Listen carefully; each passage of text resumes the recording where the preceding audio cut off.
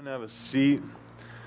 Take your Bibles out. Hey, as you're sitting down and kind of getting settled, can we do one more thing? Can we just give God praise one more time this morning? I know that's kind of the heartbeat, and I know we're not done, but wow, what powerful testimonies there. We've heard a message on tithing. We've heard a message on legacy. Just all in what God's done in and through these folks. And we didn't plan that, Josh. Josh, you mentioned, Lord, I need you, in your testimony, and we didn't even plan that was going to be that song right there. That's almost like someone's in charge. And so I want to turn your attention again to Ephesians chapter 2. We're going to go as quickly as we can through this, but I do believe there's some things that God wants us to see today as we're celebrating, and just maybe a reminder of who and whose we are and what we're doing here.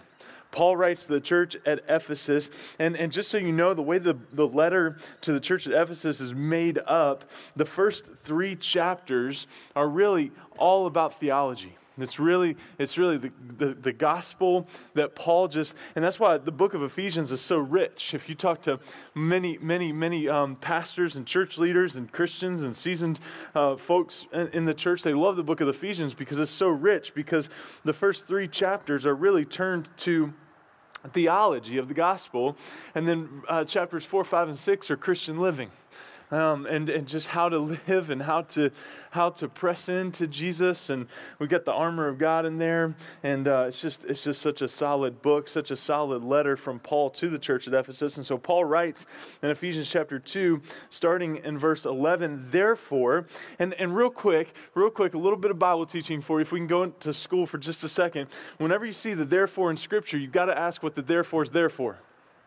Okay, I don't know if you've ever heard me say that, but that's huge when you think about context, that whenever you see therefore in Scripture, you've got to ask what the therefore is there for. And so let's back up just a second, just for fun, because we got all the time in the world, that what Paul writes right in front of this is, for by grace you have been saved, verse 8, through faith, and this is not your own doing, it's the gift of God, not a result of works, so that no one may boast, for we are His workmanship, created in Christ Jesus for good works, which God prepared for us beforehand that we should walk in them. Now we could spend days on that text right there, just verses 8, 9, and 10.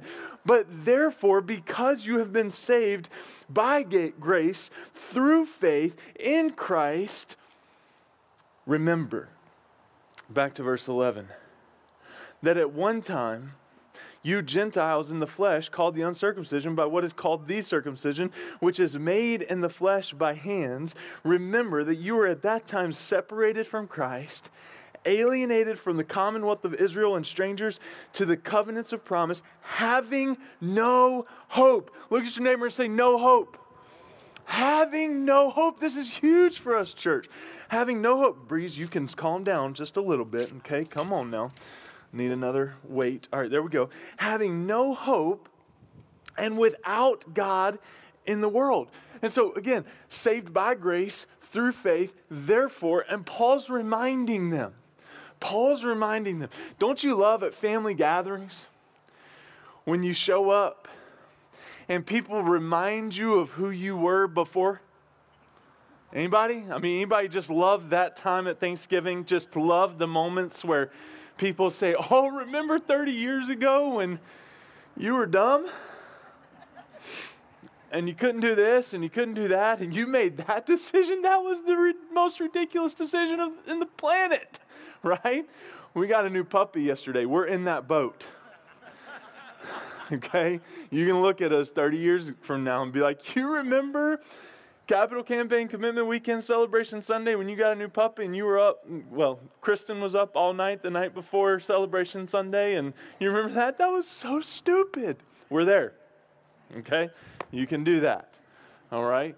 The puppy's 8 weeks old. If anybody wants to keep him for a couple months and get him all trained and sleeping through the night, that's what we did with our kids. No, I'm just kidding. We didn't do that. Okay.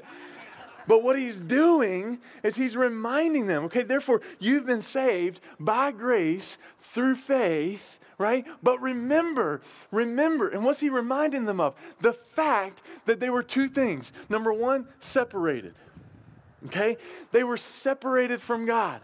He's reminding them of the separation that they had from God, right? Why is he reminding them of that? Because that's the gospel. That's the beauty of the gospel. And we're going to get to it in just a little bit more because Paul goes into it, but I just want to give it to you now because we got to remember that we were separated, that Jesus came so that we might have access to the Father. As he prays in John 17, we talk about this all the time. He prays that the church, that us, we were on the mind of Christ on the way to the cross, would be one as he and the Father are one. Jesus came to create access. And so Paul's reminding the church at Ephesus that they were separated. Secondly, he's reminding them by the circumcised, uncircumcised deal. He's reminding them, we're not going to dive into that, okay, because Emily took way more than 90 seconds, okay? We're not going to dive into that, right? But the second thing he's reminding them of is not only are they separated from God, not only were they separated from the gospel, but they're divided. They were divided. Jew, Gentile, they were divided. And so he's reminding them of their reality before Christ, before they were saved by grace through faith, that they were separated and divided. And he even goes as far as to say there at the end of verse 12, and I would underline this, I would star this, because this is everyone's reality before Jesus. This is everyone's reality before Christ. Before Christ. And it could even be, I mean, through the last 8 months, we've had so many people tune in online right now. Some people are watching online right now from all over. And it could be the reality of some of us sitting here right now. Some of us watching on a screen right now or listening in the car right now. But underline this, star this, having no hope and without God. That was our reality. Without Jesus, that's the reality. Having no hope. Having no hope. And without God in the world. All right, we got to keep going.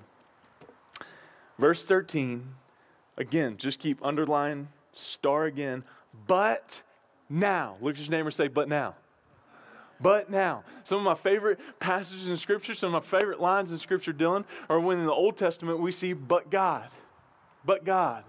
Right? And here in Ephesians, we see Paul doing a but God. Right? But now, in Christ Jesus, you who were once far off, divided, separated, no access, have been brought near by the blood of Christ. Now look, we can celebrate, we're going to celebrate, we can celebrate all we want to, but if we're not celebrating Jesus, we're missing the point. If there's not glory being given to God, we're missing the point. Every person that spoke up here, everything we're going to share from this point on, the reason we're doing communion today is because we've got to remind ourselves constantly. I don't know about you, I need the constant reminder that everything I do, everything that Summit does or is done to and through Summit is because of Christ, not me. It's because of Christ, not Ian. It's because of Christ, not our leadership. It's because of Christ and still not Dan Garish. As awesome as Dan is. But now, in Jesus, you who were once far off have been brought near by the blood of Christ. And Jesus brings some things with him. He promises some things with him. There's some promises that we can claim because of the blood of Christ that we're reading about here. Verse 14, for he himself is our peace. But Jesus, we have peace. In Christ, there's peace. I love, I know I've told this, but some of us may need to be reminded of this today. Chris Turner came up to me, I think like in 2012, 2013, and she said, peace is not the absence of trouble, but the presence of Jesus Christ. We see that here. Peace is not the absence of trouble. It's not a full bank account. It's not a job security. It's not any of that. It's the presence of Jesus. If we don't have the presence of Jesus in our lives, guess what? No peace. No peace. We look at what else Jesus brings along. Who has made us both one and has broken down in his flesh the dividing wall of hostility by abolishing the law of commandments expressed in ordinances, that he might create in himself one new man in place of two, so making peace, and might reconcile us both to God in one body through the cross, thereby killing the hostility. Whoo! Is that a timely verse or what? That in Christ, not only does he bring peace, he brings unity. Killing, literally putting to death hostility that they once had and were justified in. And were justified in because Jew and Gentile, they didn't mix in this time. The circumcision, uncircumcision, they didn't mix in this time. They were justified in their separation, their division. Jesus came and killed the hostility by his blood. Now, if we don't get more excited about that than anything else that's going on in our lives right now, then we need to check ourselves. Because that right there is exciting. That's a reason to celebrate, church. Jesus came and killed the hostility between them that, again, was justified at the time. And he came and preached peace to you who were far off and peace to those who were near. So he brought reconciliation in unity. He brought forgiveness in unity. He brought forgiveness. A lot more I want to say there, but I got to keep going. Verse 18. For through him we both have access in one Spirit to the Father. There's the hope. There's the hope. If you've got the wide margins, if you've got a place in your Bible to write something that in verse 18 is a verse of hope. For through him, the him being Jesus, we have both access in one Spirit to the Father. We have hope. Why? Because we have access to the Father. Why? Because of Jesus. Verse 19, it keeps going. Here's the promise. So then, you are no longer strangers and aliens, but you're fellow citizens with the saints and members of the household of God. Members of the household of God. That's huge. That's huge. Because we all have two basic needs, right? We all have two basic needs. The need to be loved and the need to belong. A need to be loved and a need to belong. Need to belong. Not a need to be long-winded. A need to be loved and a need to belong. And that's the beauty of the church of Jesus Christ. That here, there should be both. A place where you're loved, a place where you belong. A place where you're loved, a place where you belong. And that's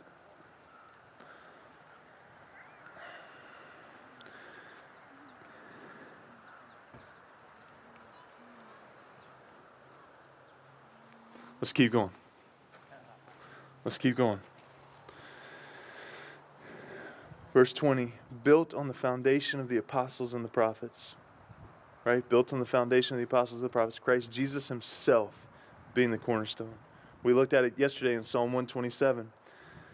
Unless God builds the house, those who labor in vain. Jesus himself being the cornerstone of the church, in whom the whole structure being joined together grows into a holy temple of the Lord. Now, what's Paul talking about here? He's not talking about the structure of the church building.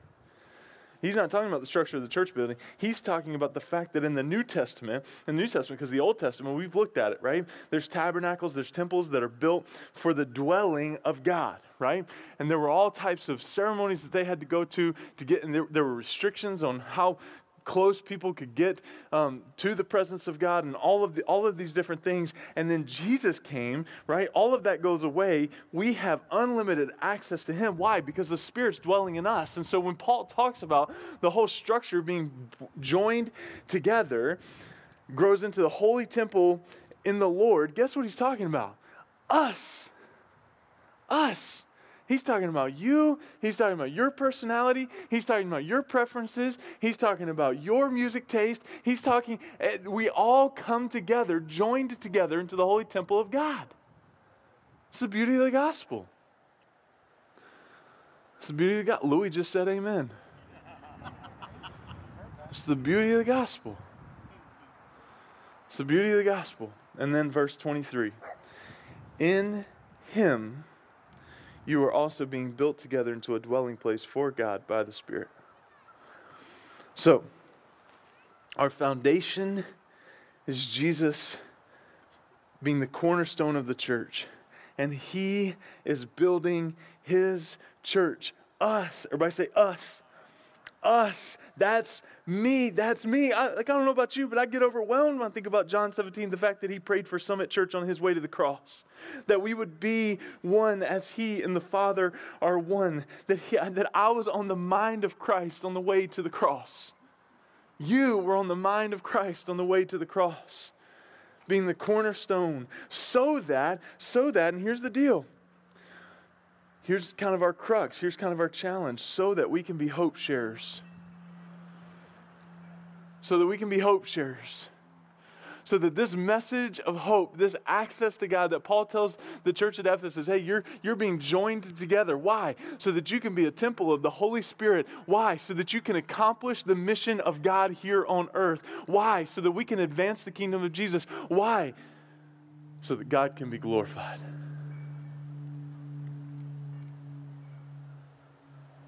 So that God can be glorified.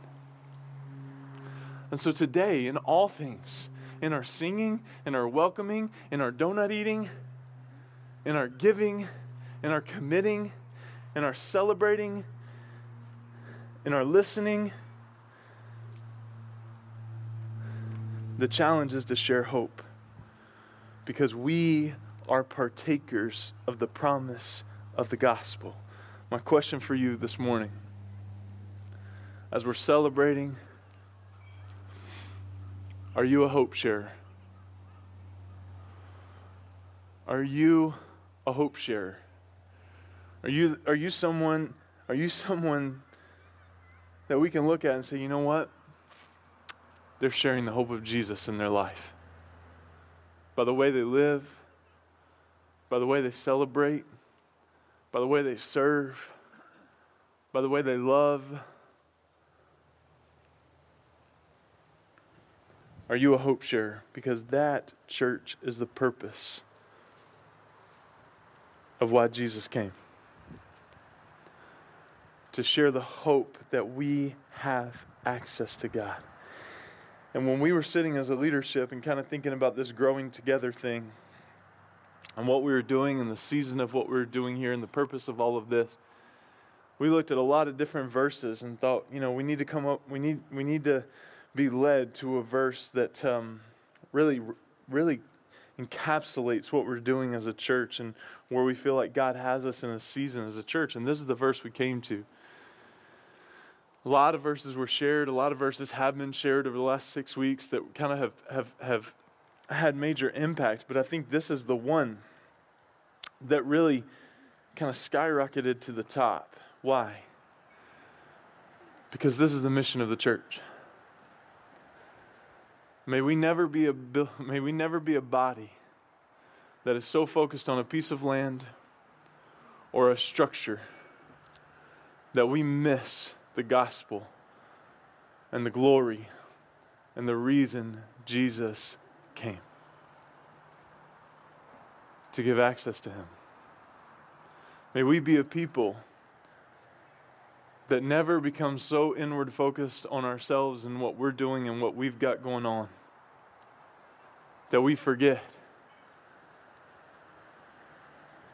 that 97% of Cumberland County right now is lost without a relationship with Jesus and going to hell if they die.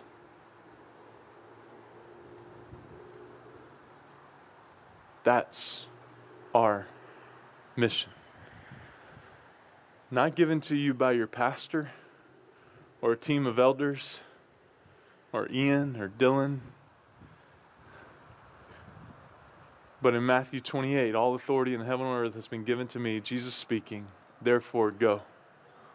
Make disciples of all nations, baptizing them in the name of the Father, and the Son, and the Holy Spirit, teaching them to obey everything I've commanded you, and I'm with you always, even to the ends of the age. See, God set His church apart with hope and access, peace and unity, forgiveness and reconciliation for His glory, for His kingdom here.